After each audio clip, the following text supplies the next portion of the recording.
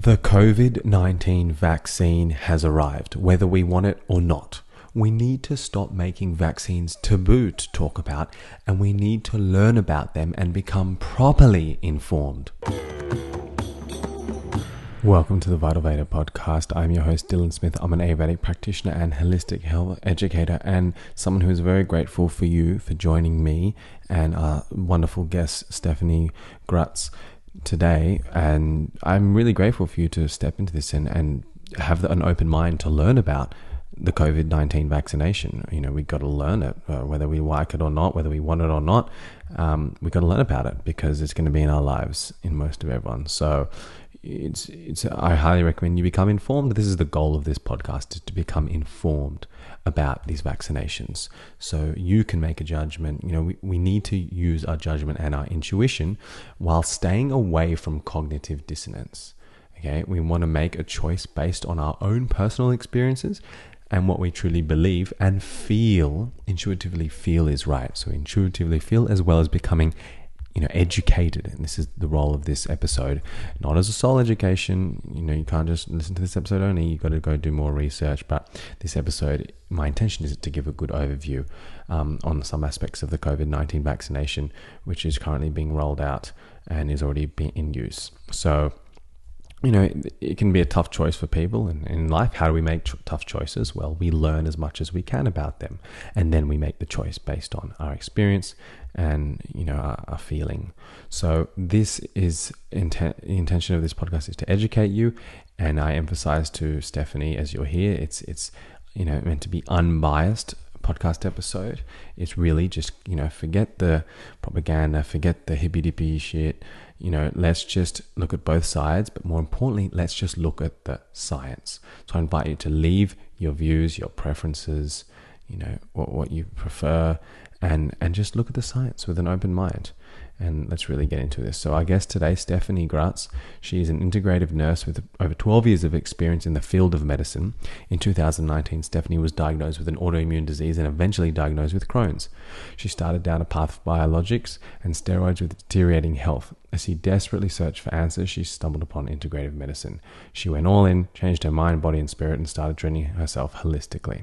And since 2014, she's been using her skills and experience to empower others to work towards their healthiest selves.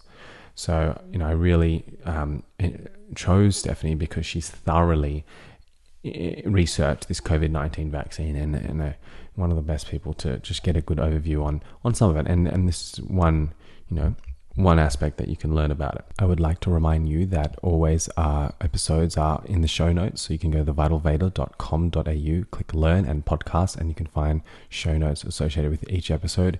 Most shows, mostly every show, will have extended notes on what we talk about. We will elaborate and add more knowledge and information there.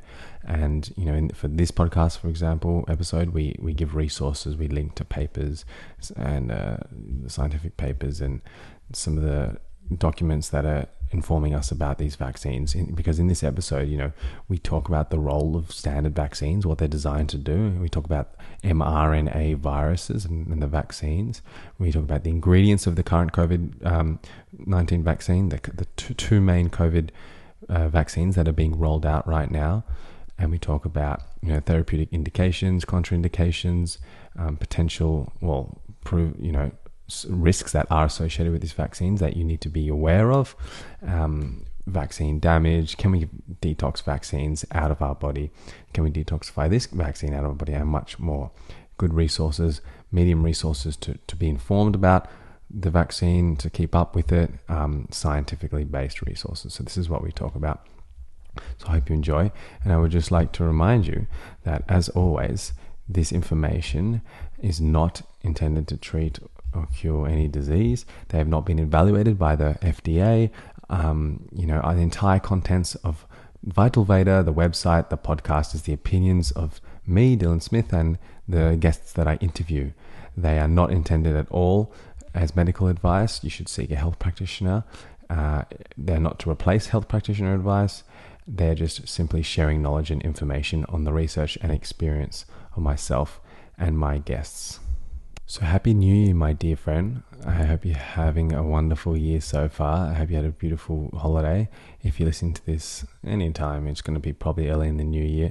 This is one of the episodes where we kind of recorded it very close to releasing, just the same week of releasing it. We recorded this episode a few days back from the release date, if you're listening to it straight up. So, because, it's something we have to get out. By the way, if you're a regular to the Vital Veda podcast, we are going back to one episode a fortnight.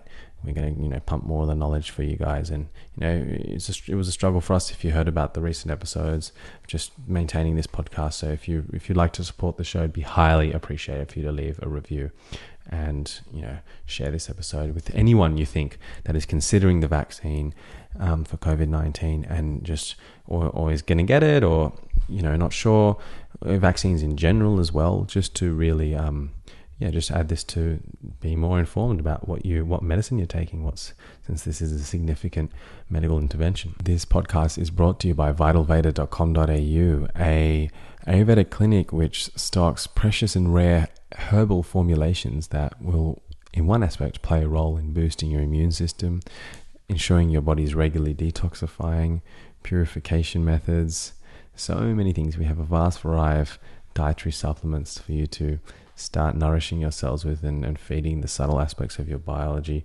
the more crucial holistic whole herbs. So check those out. And of course, we donate half of all our profits from the herbs we sell to those who need medicine.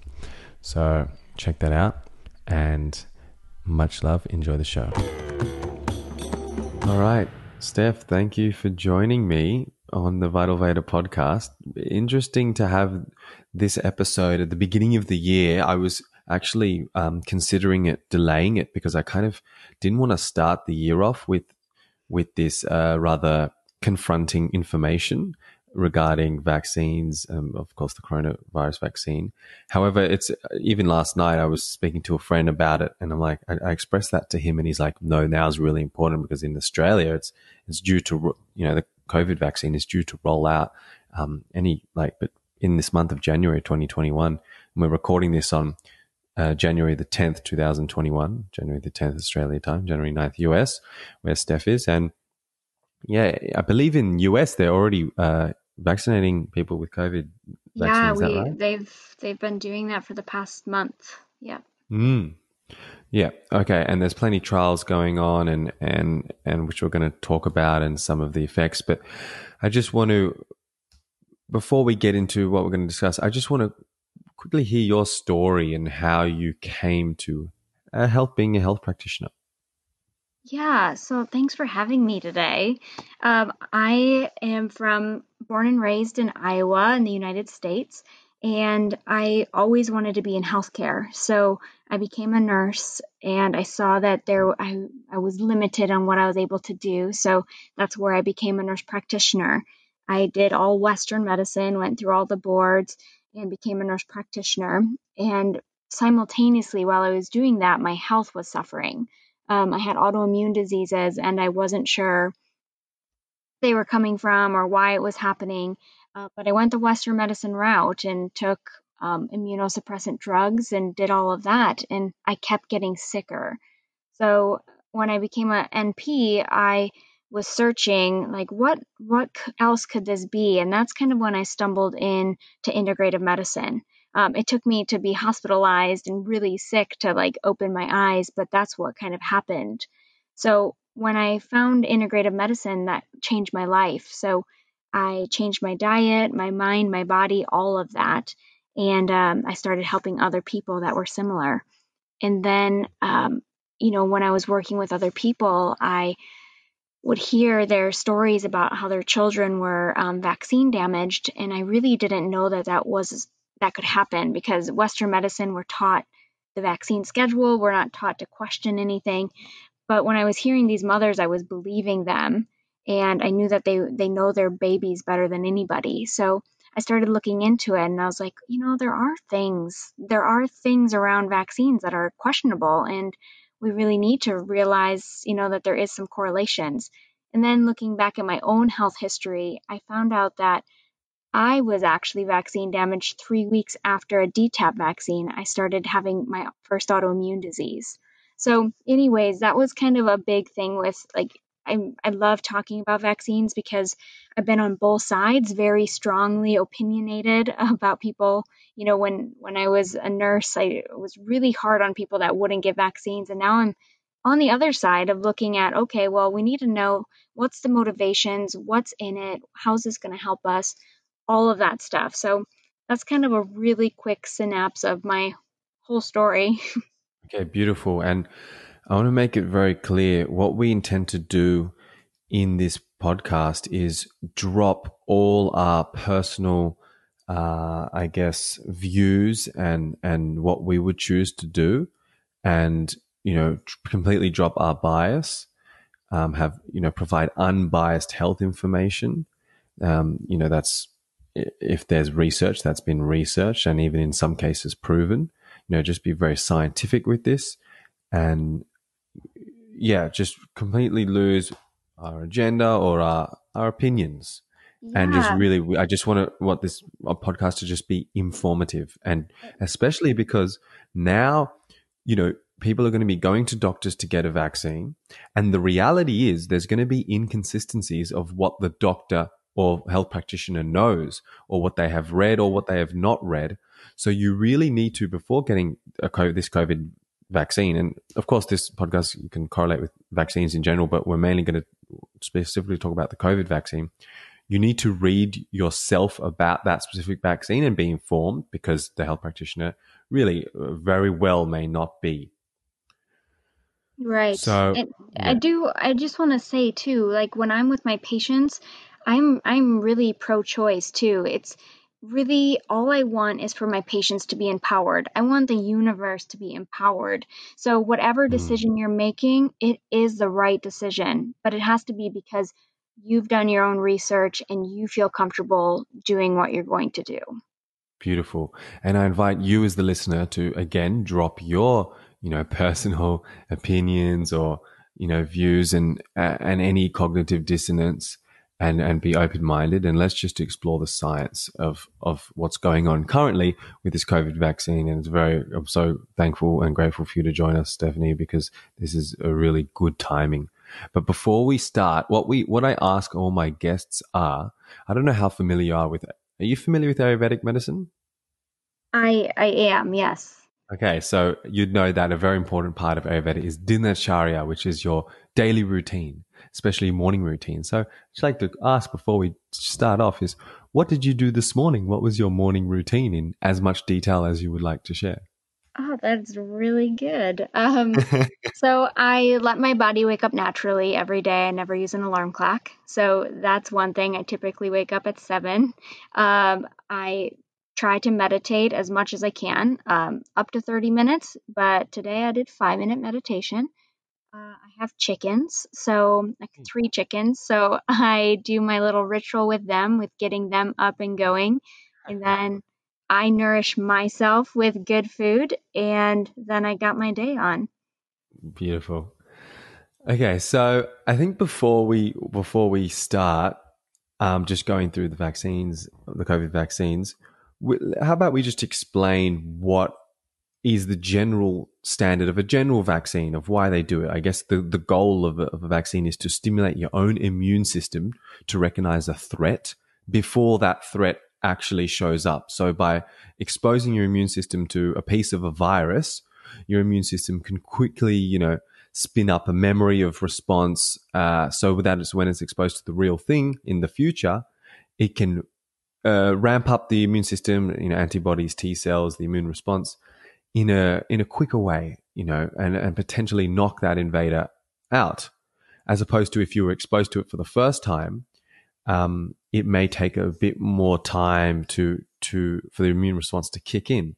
So is there anything you'd like to add or say about that as a general, what the general No, view of that using that vaccination? that was great. Yep, we tried. So it's either getting exposed to the real virus, to like a chicken pox, or to get vaccinated and get it the other way. And so, but the whole goal is to have our bodies develop an immune response and an immune memory, so that the next Mm. time we get exposed to it, that our body knows how to deal with it.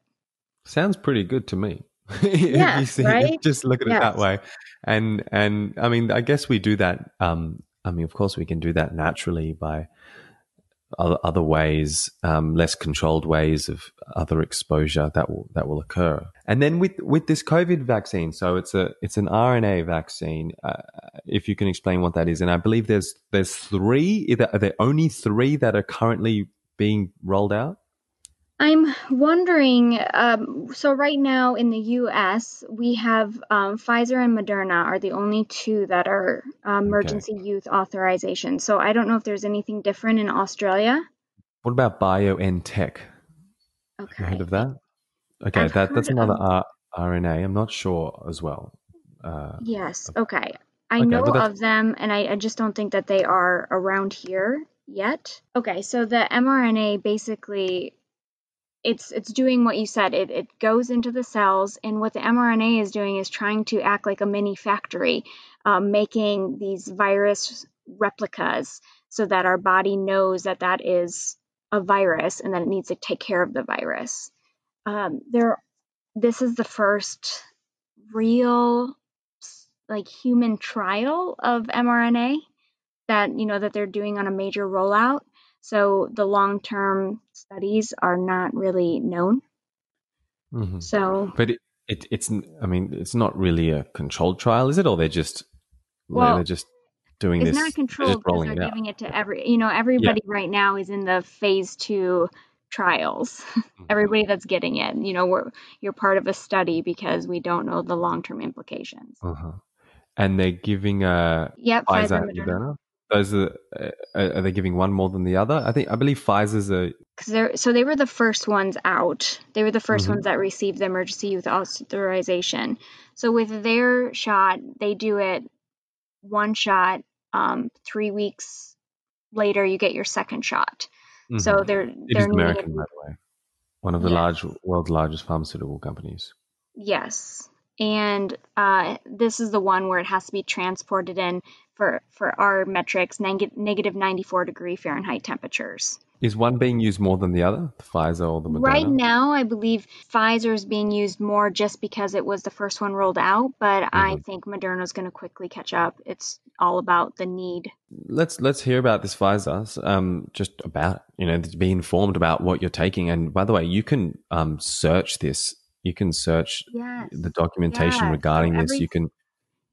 everything that I will tell you today is something that you can easily search. It's going through, just looking at something that you're interested in and then just continuing the search for it until you get the answer. So the Pfizer and Moderna using the mRNA vaccine, they have to coat that mRNA with a lipid nanoparticle. So it sounds cool. It's this thing that can drive that mRNA into the cell to actually work. And part of the lipid nanoparticle is made up of PEG, polyethylene glycol. I don't know if you're familiar with that. No. Okay, so PEG powder is used in a lot of substances. It's a chemical substance. 70% of people actually make autoantibodies to the PEG solution. So when people have allergic reactions to vaccines, it could be because of um, a substance like this that's being added to the actual shot. The thing that's different about the Pfizer, they're very, it's hard to find details sometimes. Like it's hard to really get, okay, what exact ingredients are you using? Being very transparent, it's hard to find all the details because you'll find with searching that they're not always transparent. But they are using this, what's called M neon green. It's a marine bioluminescent material that they use in medical imaging. That's the only purpose for it is medical imaging. It shows up on scans because it's bioluminescent. And from everything that I've researched, there's no studies that show its ability to, it could cause cancer or autoimmune disease, but there's no studies on the safety of this technology. I'd like to play the devil's advocate, right? Because we hear all the good things about these vaccines, and you can search for anything and it will give you the holy grail of all of the great benefits that these could give you. So I like Yeah, to and this balance. is wise. Yes, balance, and it's wise when especially if it's a significant medical intervention, which is not well researched, and we're going to be, potentially injecting into our bloodstream. So it's good to be extra careful, proceed with extra caution. So, Yeah, I and think especially from, we can look at the history of some of these companies, and also from the vaccine industry is, I think, one of the maybe the only industry that has zero manufactured liability. So they have yeah, no liability at all. I think the best thing is having this conversation because that's the way that we get safe vaccines to market. I believe in if we could have a safe vaccine, everybody would take it. But right now, there's too many risks. There's too many people having reactions, and we're not getting that safety. It's just the hush, don't talk about it because it's too taboo. And I'm trying to really break that habit. So, because once we question something that's been done all the time, then that's when change can happen. So, just for Pfizer in general, the CEO, um, November 9th, after hours saying that they had 95% effectiveness of these vaccines, he sold his shares, like triple his base salary, and got, after he said how good this 95% effective, the next day he sold his shares. So, I mean, there's a lot of corruption, and it's at the end of the day, it's all about money for the big industries. So we have to know There's, what their motives are. yeah, and there's actually been a study on Pfizer's criminal history, Yeah. and it's been Yes. considered a habitual, and I'm quoting, a habitual offender, persistently engaging in illegal and corrupt marketing practices, bribing physicians, and suppressing adverse trial results. Since 2002, the company and its subsidiaries have been assessed $3 billion in criminal convictions, civil penalties, and jury awards. So it's quite a corrupt or a criminal organization. And this is who we're, trusting, giving the majority of vaccines to people. Right. Right. $3 billion you said, and that was what they caught them with, right? So, what else haven't they said, or what do they know? Like, that's just, it's just the ethics around medicine. Like, medicine, we're supposed to be for the people. And when you really dig into it and you see, or you've been injured yourself, you're like, wow, they don't care as much as what you thought. It's more of a paycheck, and you have to be the one making the decisions for yourself. Mm-hmm. So, so with that, I think a couple more things with the mRNA vaccines that we don't know. They're genetically engineered. And when we get into looking at genetically engineered vaccines, we see that there's a high rate of autoimmunity reactions. Our body's like, what is this abnormal substance? And then it starts attacking similar cells to our body because it thinks that that's the vaccine, but it's not. It's our own cellular tissue, and that's how we get autoimmune disease and autoimmune reactions. And Uh, where did you get that information from, that it can if cause if relate you with all this? just search for mRNA and then genetically engineered vaccines, you'll see there are risk factors for that. Mm-hmm. Okay. Um, but even so, I'm going to be talking about some like Pfizer. They're talking about the COVID vaccine and the COVID itself. So the way that they make these vaccines is they take the what looks like the strand of the COVID and they put it into this mRNA, and then it gets put into our cells. So from that, they have what's called spike proteins. And I'm sure people have heard of spike proteins. You should Google it and see what you can find. But spike proteins from the COVID strain are very similar to what spike proteins we have in our own body. And again, that comes back to autoimmune reaction, because if our body thinks that it's attacking that foreign material, like it should, right? When we get a foreign invader in our body basically attacks it and removes it out so that it's not there. So if our own body thinks that our own cells are abnormal or foreign, it will start attacking them, and that's what autoimmune disease is.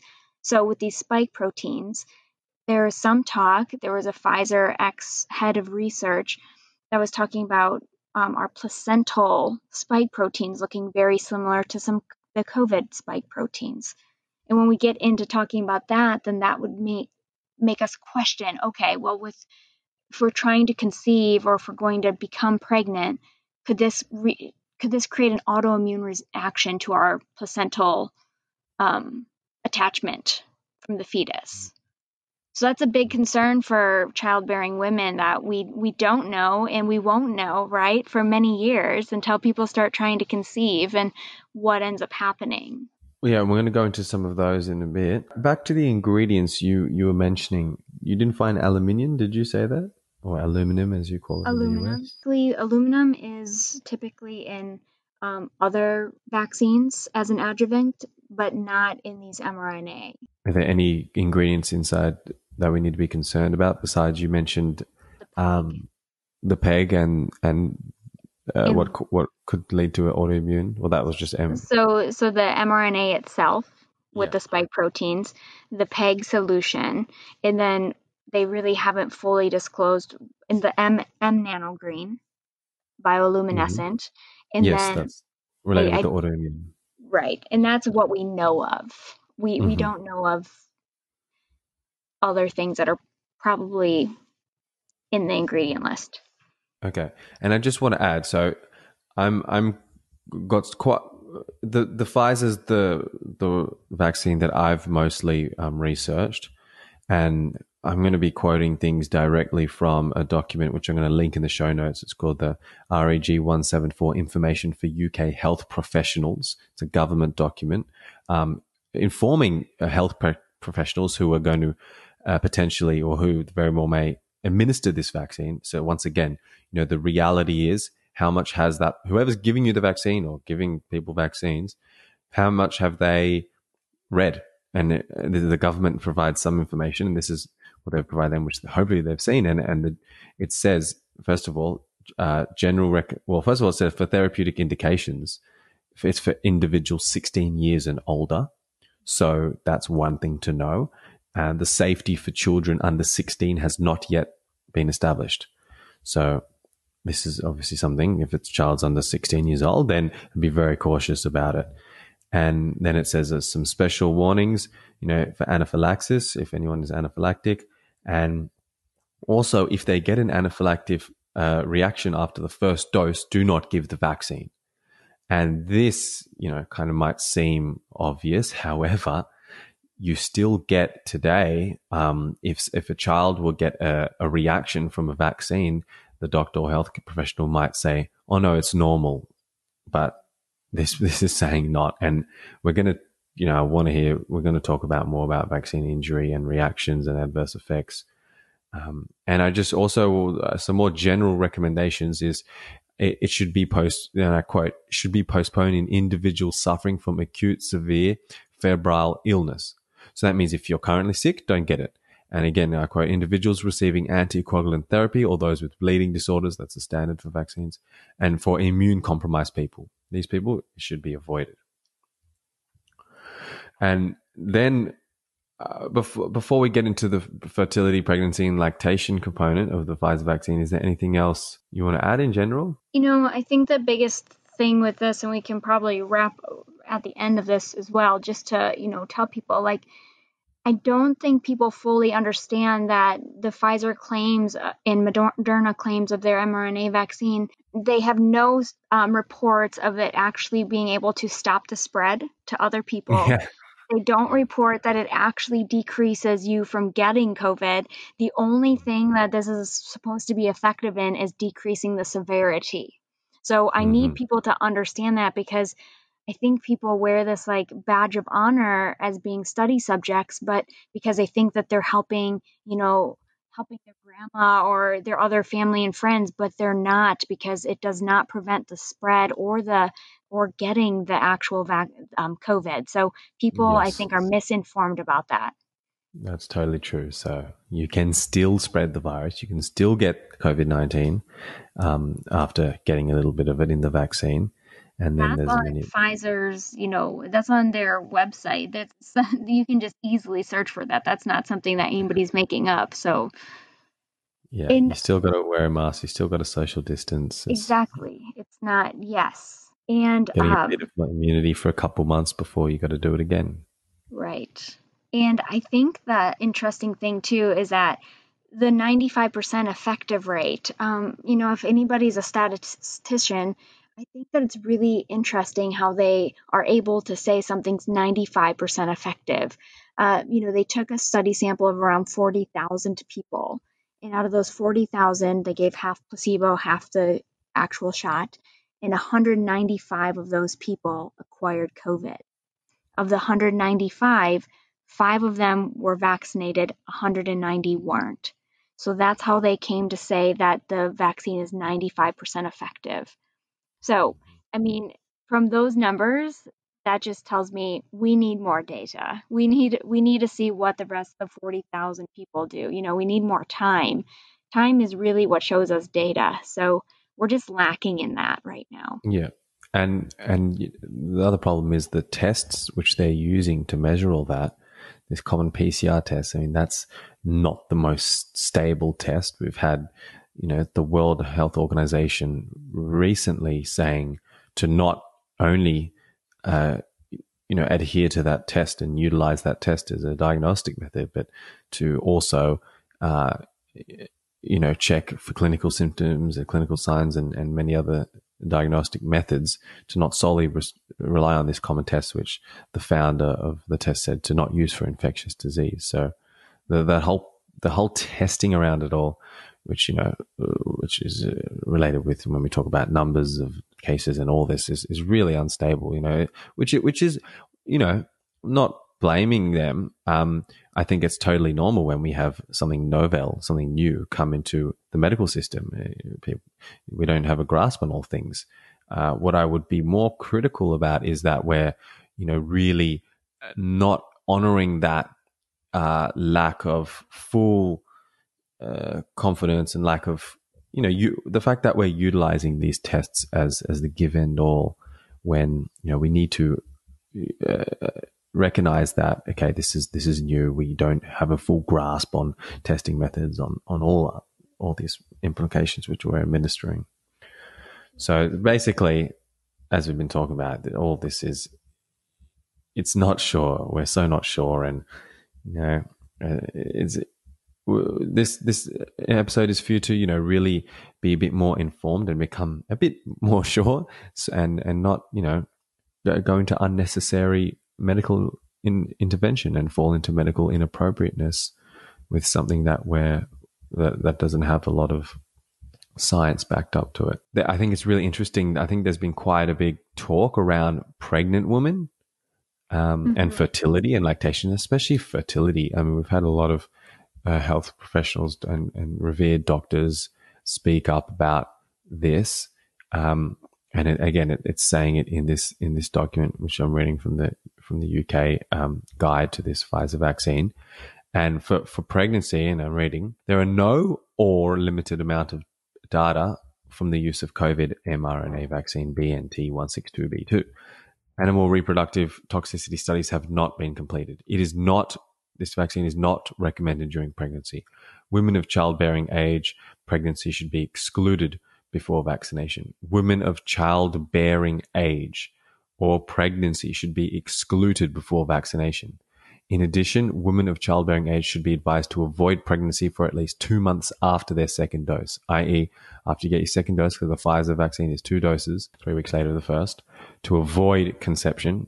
Okay, probably has an effect on fertility and conceiving. In the UK, I believe, obviously this is from the UK, but still all around the world, in America and the US, they're advising, and whether it's a health practitioner or a government body or any other corporation, they're advising pregnant women to get this vaccine, when is a really, I don't know if you'd call it evidence or just, we don't know, and there's risks that are known risks we want to reduce. And perhaps you can speak about what some of the doctors or professionals are saying more specifically about how it affects pregnancy and fertility. It's really challenging right now. It's really challenging just to split the UK came out originally like a month and a half ago saying what you just said about, avoiding pregnancy for 2 months and not conceiving, not being pregnant with the vaccine, all of that. But then, the United States, they kind of changed the tune last month and said, oh yeah, pregnant women, breastfeeding women, no exclusions to any of these groups. And it's just really unique because in the past they've never tested vaccines on pregnant women. They give like the DTaP and a few other vaccines to What is pregnant women. DTaP? You That's mentioned. diphtheria, tetanus, Okay, pertussis. sure. Um, so they typically give that one to pregnant women, and there's no studies on these. So we have no idea what will happen, and especially when we're using a new technology as the mRNA. And I say new because it is new in long-term human trials. People will say, well, this has been around forever, but they've never truly used it in a clinical trial with humans, long-term trials with mass populations. So right now, they're just everybody's a guinea pig. We're in the phase 2 trials. So I really think they're just saying, all right, everybody's going to be in a research subject and we'll just see what happens. And then, if something does happen, they can just blame it on 2020, right? Just like everybody else is like, oh, well, we didn't think that would happen and now it is. So we're going to have to deal with the repercussions, but they're not proactively thinking about what could really happen with women. So, And this is like a real, I don't know, sensitive area with the pregnancy, because pregnancy is meant to be this time of protection.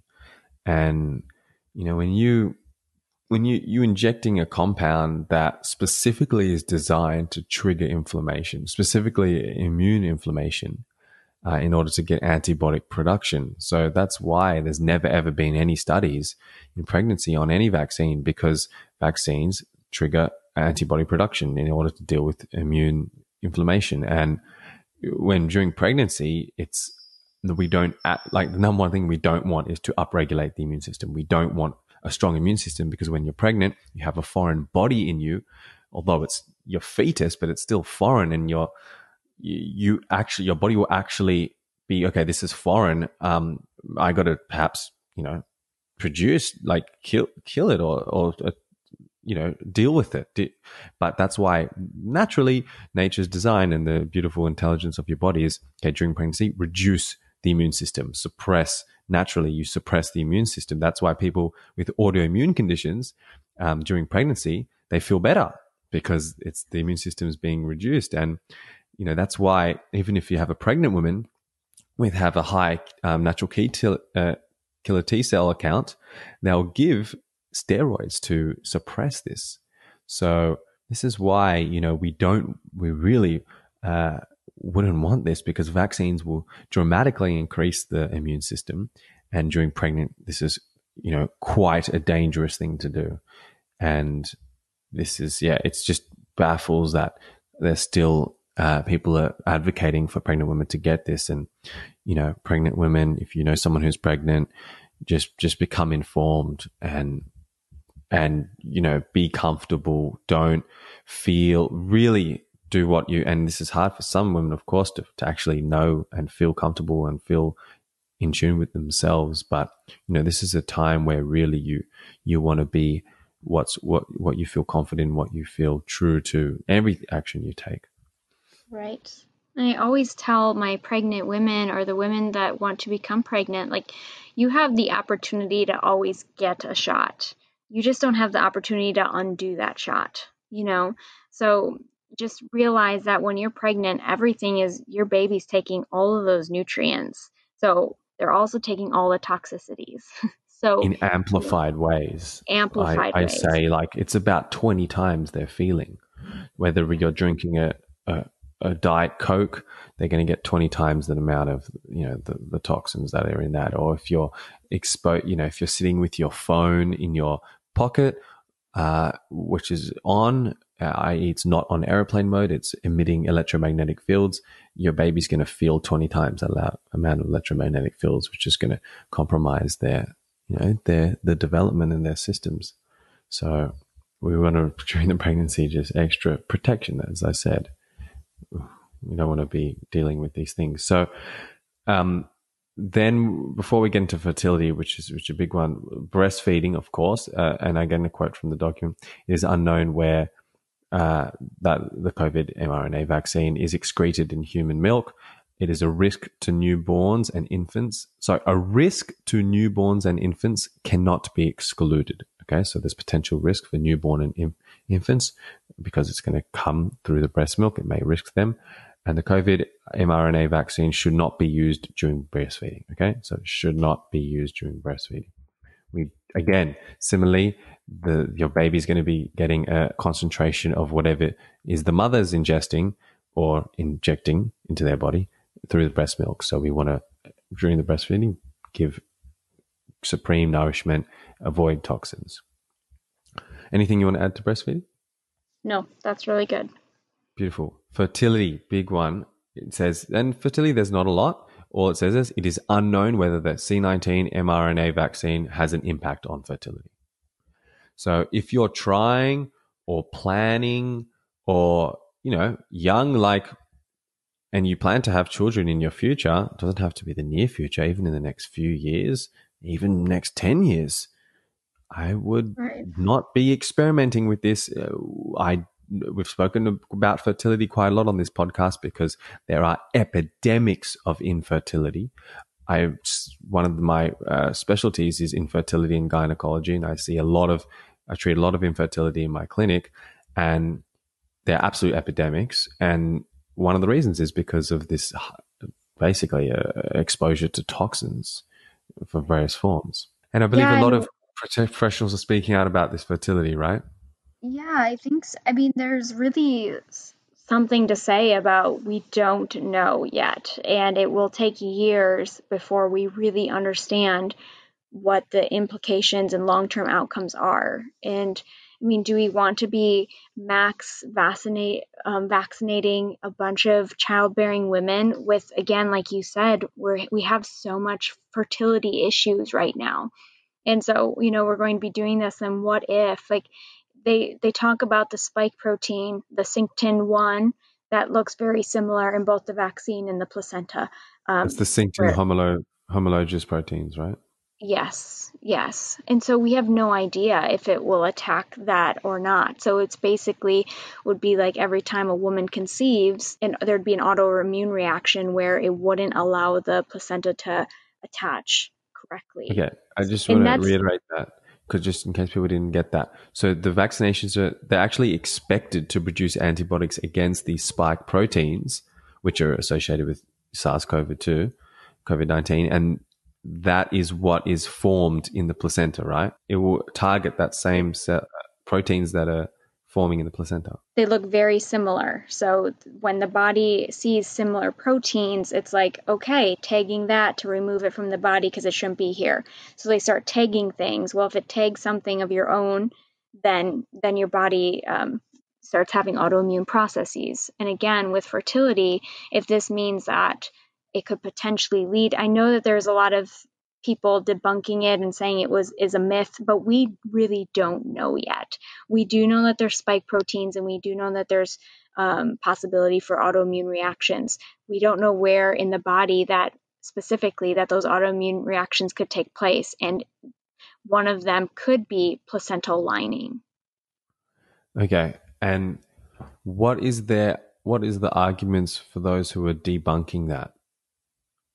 They don't really have good arguments. They just say it's false. It can't happen. But from what we know from other vaccines and what we know from this virus and the strain that we're using and the spike proteins that we have, we know that there's a lot of congruency within our own cells and what's going into our body through the vaccine. So, there is overlap, and we will see it in some form or another. I feel like, okay, children, healthy young adults, like we can get viruses, and the viruses work their way throughout the world, right? We can't stop them. So that's why like isolating and wearing masks like that didn't work, right? Because viruses are strong and they will find a way to get through their hosts. That's what their job is. So we're going to get it, just like getting chickenpox naturally or getting chickenpox by a vaccine. Well, I prefer to get my viruses naturally because then my body can develop a stronger immune response to them, and I'm not getting all of the excess stuff that comes with, a genetically engineered vaccine. So I just want people to know, like, if you're strong and healthy, it's a very high percent, I don't know what the recent numbers are, but 99% survival rate. Like, you can get through this virus, if your body's healthy and you're taking care of it. Yeah. And what about for those who are immunocompromised or not so healthy? Would that be wise for them to essentially go via the route of herd immunity and be like, okay, I can expose naturally? Right. So, when you are immunocompromised, you just have to take extra precautions. We don't know right now. We have no idea. Natural, like, is it going to be like the flu where we can get it every year? Is it going to be something where we get it once and then we have antibodies to it for 10 years? We don't know that yet. Right now, it's looking like there are some longer term antibodies to it, which is good. But it's too early to tell with that. Even people that are immune compromised can still keep themselves safe by just doing the general hygienic practices and really trying to boost their immunity as much as they can. Okay. What about this virus mutating? I mean, there was talk even in the UK that it's mutated. I think there were like 18 to 20 different mutations. What viruses mutate? That's what happens. So for example, these vaccines that are being rolled out, how effective or are they effective at all of adapting to mutations? Right. Yeah. If they're changing in strains and type, then it would make sense that whatever we're injecting in us now is already mutated into something else, right? So I don't know how effective it will be. We will see. And again, these shots are not preventing us from getting COVID in the first place. So I mean, I just keep going back to that because it's just so interesting how we get so into doing something and we don't even realize, like, okay, what's the benefits, you know? And So remind me what the only benefit was from all that they're to claiming. lessen the severity of when you actually do have it. Okay. All right. So it's not really dealing with thing. And as Steph said earlier, viruses are so stealth, they're ruthless. Yeah. And this whole public health approach of social distance, mask, get a vaccine is really not, not the best at all. Even now, the World Health Organization who are, strong on all this originally, even I believe are advising against lockdowns, Right, that yes. that they're ineffective, and even they mentioned they're just causing economic distress. Right. So yeah, but however, our governments will still proceed with these ineffective ways, and you as a citizen, you just got to not adhere to that if you have this knowledge and you believe that you should be sticking to what's scientific and what's healthy and your sovereignty, then own that and don't contribute to what's being advised against by the World Health Organization and by common sense and science. So I just want to add the Moderna vaccine. That excluded pregnant women and also breastfeeding women from the vaccine trial. And they also don't want women to try to conceive a child within a month of the second injection.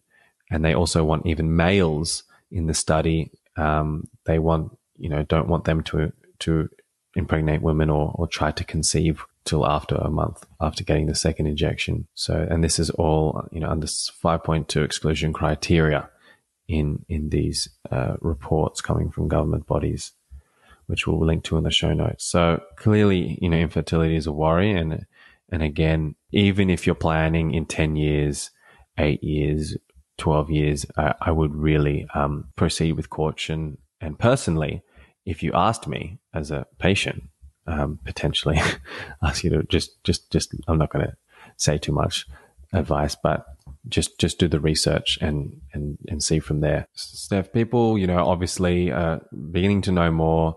Their common sense are kicking in with dropping their cognitive dissonance or any opinions if they had. And vaccines is touchy because people are afraid. And before we actually get into rights, I want to just talk about vaccine injuries. It's a very interesting phenomenon. What's interesting about it is that people are fearful and very cautious about speaking up about them. But the reality is, and what I think one of the blessings and the silver linings that's come from this COVID-19 pandemic is the realization of vaccines. Even me, who's someone who, I wouldn't recommend getting a vaccine to my patients. I'd recommend other sources, other ways to attain immunity. Even me, I've realized, wow, these vaccines, they're actually worse than I thought. And,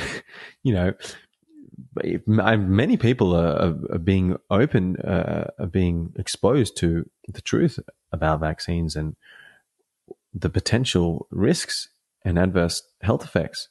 So I think that's a blessing. So yeah, this and the amount of I've been hearing about of injuries, just from Instagram. Not that I've been posting a lot about it, but when I do, I'll get people talking about their personal stories of injuries of themselves or their children. It's a big thing. So yeah, talk about some injuries, and specifically with these, because with these trials, I mean, there's been people getting injured, and then the company threatening to sue these trial volunteers who have alleged side effects.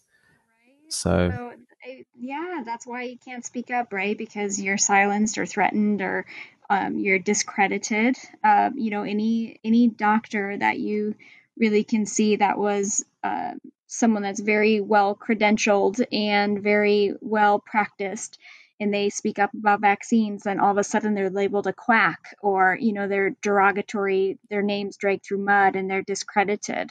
They lose their license.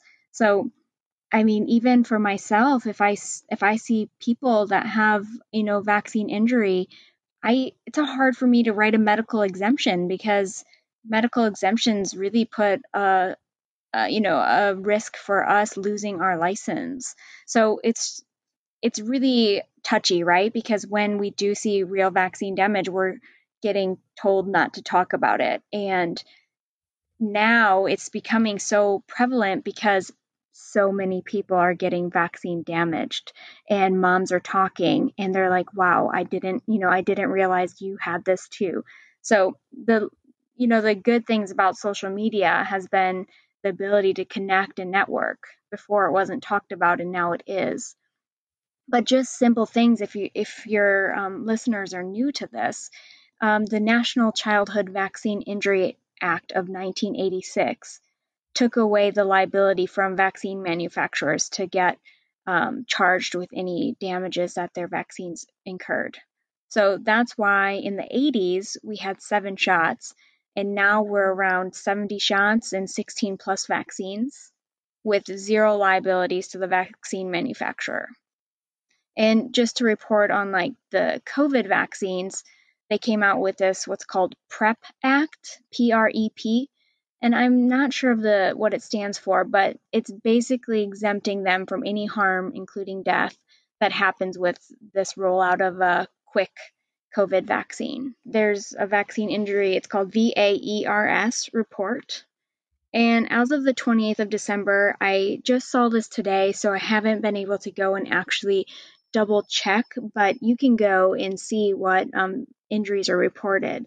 And they were talking about the Department of Health and Human Services in the US shows that there's around 40,000 plus adverse events from the COVID vaccines in the USA, including 127 deaths, along with 769 cases of abdominal pain, 1,400 cases of amnesia, dizziness, disorientation, confusion, delirium, 1,500 cases of fatigue, 1,100 cases of herpes zoster, so like shingles, and then the list goes on. So, I mean, you can read all of that. There are some major adverse reactions happening. And do you think that we're going to hear about them? Really, probably not. Honestly, I just try to stay alert to these just so that I can see them. And there was a OBGYN in Miami, Florida, who just passed away probably a week ago, and his wife reported online saying, my husband was a huge vaccine advocate. He was really healthy.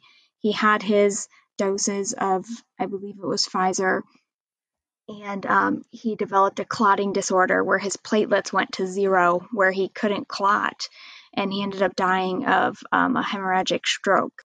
Healthy guy. So they were trying to say that it wasn't anything correlating, but as they looked at the timeline, it happened days after he got his shot. So it was hard for them to even deny that. So they're currently investigating that death, but we will hear more of that coming out soon. These have been happening, and it is can be a little ambiguous to correlate with it, whether it's from the COVID vaccine or other vaccines. But again, like you ask mothers, and they can tell. I've had patients who have autistic patients, and I've spoken to mothers themselves. This has happened a few times. I don't work with a whole lot of autistic patients who have clearly are confident that they told me this happened after he got the vaccine at this age. You speak to the mothers, and this is the people who are a bit more, I guess, even if they're quiet about it because of their social status or their social interactions, relationships, they're the ones who have either been, their child has got it, or they've spoken to another friend whose child has got it. And even in Australia, we have like early in 2020, when this was all happening, where there were a couple rugby players who were refusing, I think, the flu vaccine when they were all made to get it, and one of them was just like, he was very standing strong. This was in National Rugby League in Australia, and he was just saying, I've had friends who have had vaccine injury. It's very clear, like, I'm not doing this, and that was really wonderful to see him stand up and remain true to himself.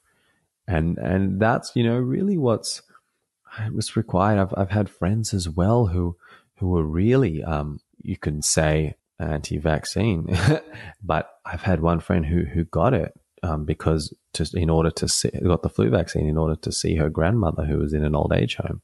Me personally and other members of my family, you weren't allowed in unless you have the flu, and we had my grandfather dying, and we didn't. I didn't get it. My father didn't get it, and we didn't, and my family didn't get it. And we couldn't see him. We couldn't be with him. I think, yeah, of course you can do one way or the other, but I think we have to, stand for what you believe, not just, I don't know, to make a stand or to try to tackle this, but we need to. It's important where your energy and attention flows, because that's going to make that grow. And what are the, for people who, okay, if they've heard this, they're doing more research, they're tapping into their common sense, their primal nature, and their intuition as well, and their body, and say, okay, I don't want to be, because really what's essentially guinea pigs at the moment, the science isn't so great. So, I don't want to tread on eggshells. I don't necessarily want to be a participant in this trial. Maybe some people want to because they're eager. And we're not going to talk about ways to naturally boost your immune system. You can check out Steph's Instagram, Healthy Practitioner. You can check out, our Instagram, our website, this podcast. We talk all about ways to improve health. I would recommend and say that it's much more effective than getting a vaccine. So if you're getting a vaccine because you want to, boost your health and protect you from COVID-19, let me tell you, there's far better ways, in my opinion. And I think Steph would definitely agree. But for those who maybe are getting it because their work's making them get it, or they want to fly or do something that requires it. I mean, I know it's hard to say, but at least for US, of course, you can say what are the rights of people, and a lot of our listeners are from the US, but this will definitely also translate into Australia. Yeah, so there's no restrictions as of now, right? There's the hypothetical not being able to fly or attend games or do other things like that. And what I tell people is, well, wait until that becomes an issue. You really do have to make your own decisions. And if you don't want to be a part of the clinical trial right now, then you just don't do it. And, people say, well, if I do it, then tell me how to detox. But I honestly can't tell you that because I don't know what this is going to do to our cellular integrity. The mRNA, again, is something new in human trials, and I don't know what the outcomes are going to be. And if someone starts having autoimmune reactions, it's really hard to pull back from that. And I'm sure you've seen that with your sick patients, that when we see a chronic illness patient or someone that has cancer or fibromyalgia or anything like that, it's really looking at viruses and toxins, and it's the whole plethora. So adding in this new mRNA technology that I don't know much about, it's hard for me to say, well, it'll just be easy if you go and detox. It's not going to be like that.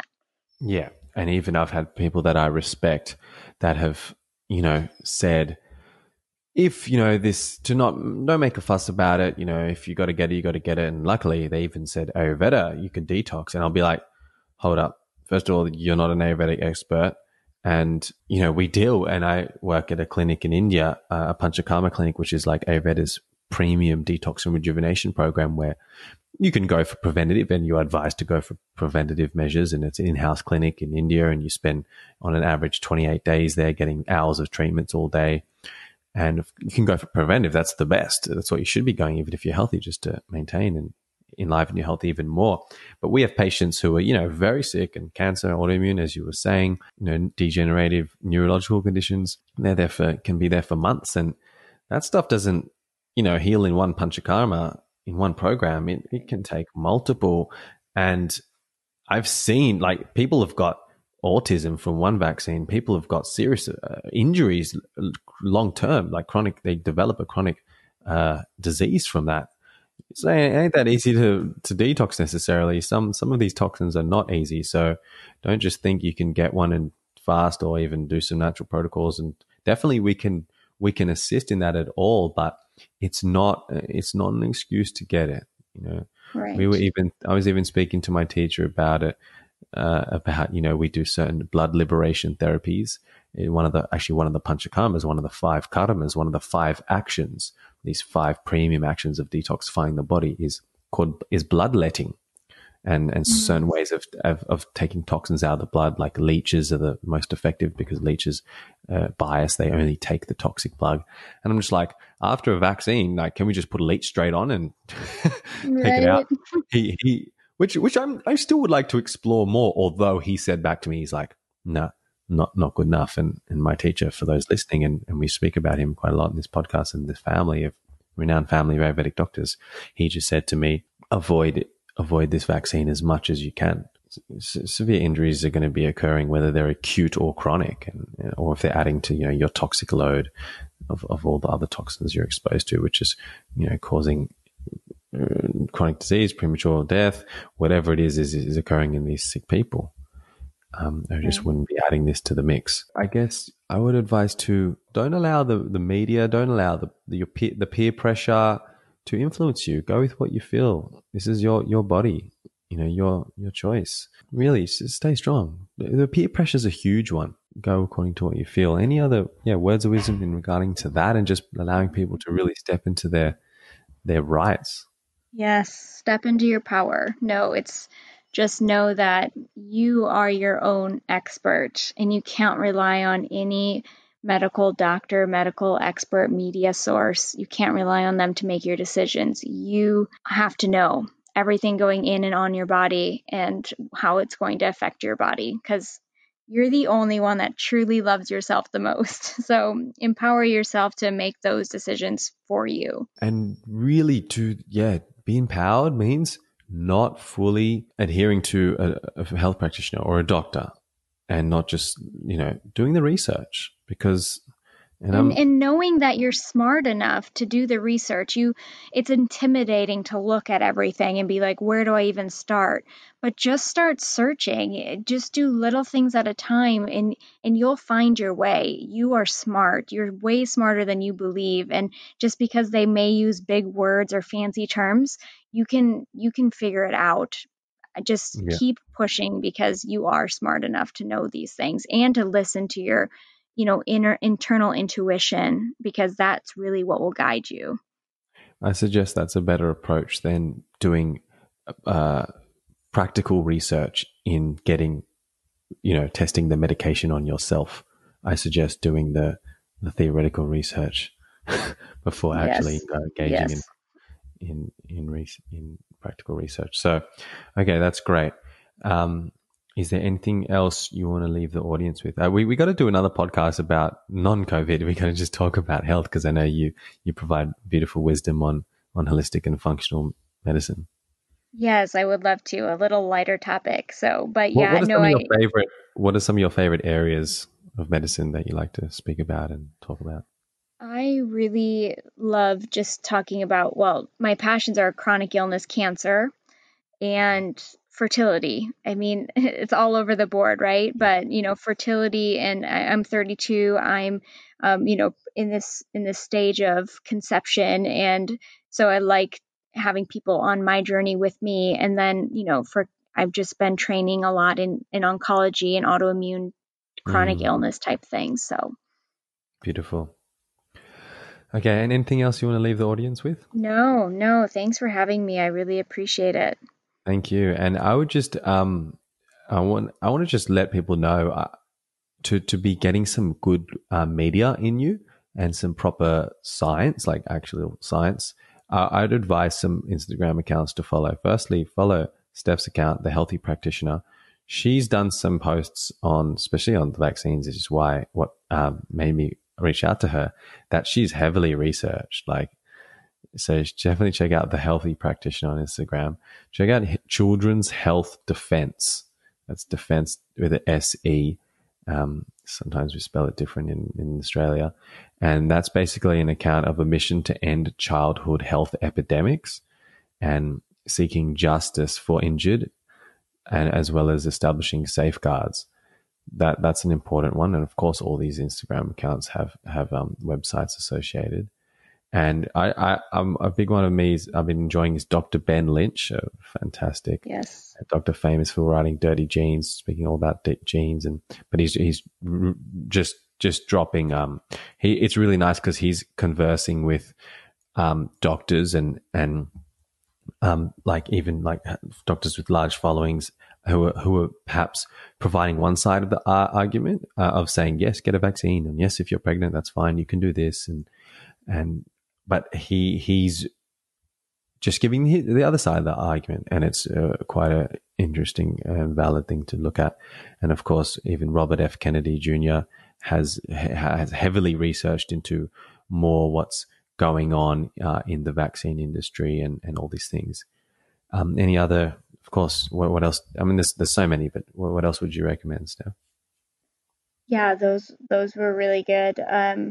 I really like Dr. Jess. Jess Petro, that's someone we had Yep, on the Dr. show. Jess, yep, MD, and then Dr. Tina is Mm-hmm. so Dr. Drtyna. She's awesome to follow. She gives it to you straight, and I love that about her. Okay, beautiful. Thanks for that. So, we basically should not, in general, not think that the vaccine is the answer. We need to really look to our own nourishing our own body, nourishing our health. The fact that people thinking vaccine is the answer is really the big thing that's wrong. And knowing that you cannot vaccinate health, we really, even for those who know this and they attend to their health and then, I have people in my community even, isn't it interesting how in so many communities, this COVID pandemic has really divided or Hmm. caused a little tension between our friends, our Right. family, and then we've got I've got the Vital Veda community Facebook page, which we people share or they reach out to other people. I live in, Perth in Australia. I'm looking for some cuttings of holy basil. Can someone give me some? Or just sharing experiences, asking questions about something, and that want people to answer. And even with that, we've had, some tension. This is people who, of course, we have other unity points of that we, or attend to our consciousness. Maybe we meditate. Maybe we both eat a very important about organic, but however, there'll still be some things. And then they'll have people there promoting things like vaccinations. I'm just like, that's fine. But really, we need to really put our awareness on health and know that you cannot vaccinate health. Health is so dynamic. It's ever changing. I invite you listening to adhere to the more superior, in my opinion, is the more superior form of medicine and the more superior form of dealing with an immune system and dealing with COVID-19 or any virus. And let's use wisdom traditions. Let's use some, a strong holistic science. When I say holistic science, I just mean science with, I guess with a bit more common sense and less reductionist, and use that and be confident in that. Because so many people, especially mothers who are vaccinating their children, and I've seen so many conscious mothers vaccinate their children, my friends, they do it because they are not confident in peer pressure is one thing, but they're just not sure. This is what we're talking about. Empowerment is become empowered and confident in. If you're going to take the natural health approach, the traditional health approach, which is, by the way, pretty awesome, just own that. Experience it more. Keep doing your own research and getting to know it, and engaging yourself in it. That will increase the confidence, of course. So yes, so good. Okay, beautiful, Steph. Well, thank you so much. And if people want to reach out to you, of course, or learn more from you, the Healthy Practitioner on Instagram. I think that's the best way to reach me, is the Healthy Practitioner on Instagram right now. Cool. Beautiful. All right. Thank you, Steph. Thank you. How good's that? Don't you feel good to feel empowered? And, especially if you have an open mind and you can just allow your flexibility to change in views and be flexible in that way and say, okay, and just consider things and, just step into your power with this knowledge. Knowledge is power, and being true to that, doing what you got to do to be true to yourself, be sovereign, maintain your sovereign self, and stand for what you believe. So, thanks so much for joining me. Once again, if you appreciate this, I highly send it to someone who's considering the vaccine. Let them just be informed. Share it on Instagram. Tag Vital Veda. Tag Steph Grutz. Her Instagram is The Healthy Practitioner. Tag us both. Let's get this out there. There's just, you think this knowledge is out there, but it's actually not. Like, people are still vaccinating pregnant women, although the UK is not and advising against it. Like, people just don't know. We just got to share information. This is exactly what the intention of this episode is. And I really would love you to help me, to help everyone else who needs this info. So thanks again. Once again, we're back to fortnightly podcasts. We have an episode coming up next with Dr. Paul Anderson, who's basically becoming like a grandfather in integrative medicine. Dr. Paul is actually also a mentor of Steph and many other. Dr. Jessica Petro is also a mentor. Dr. Jill Christo, all these guys have been on our show. He's like every integrative medical doctor. It's like, you are the godfather. He's awesome. We talk about energy and immunity, just general energy and immunity, as well as autoimmunity. And this is a first part one to a later, which we're going to do in a few episodes after that, all about cancer. It was a phenomenal one. So we got coming up with Dr. Paul Anderson. We got one coming up about the great cholesterol myth with Johnny Bowden, just cutting the crap and just saying what is medical. The biggest medical myth in history is that cholesterol and or saturated fat causes heart disease. Just getting the stuff straight with cholesterol. And we got one up with Mason Taylor from Superfeast on tonic herbalism. We got some good stuff coming up this year. So if you appreciate the work we do, leave a review. Check us out on Vital Veda Instagram. That's where we post the most. Sign up to the Vital Veda newsletter. That is where you will find like more detailed information, knowledge, special offers, articles that we don't release, not even on Instagram, the full articles. So really nice thing to stay in touch. Okay, over and out. Thank you.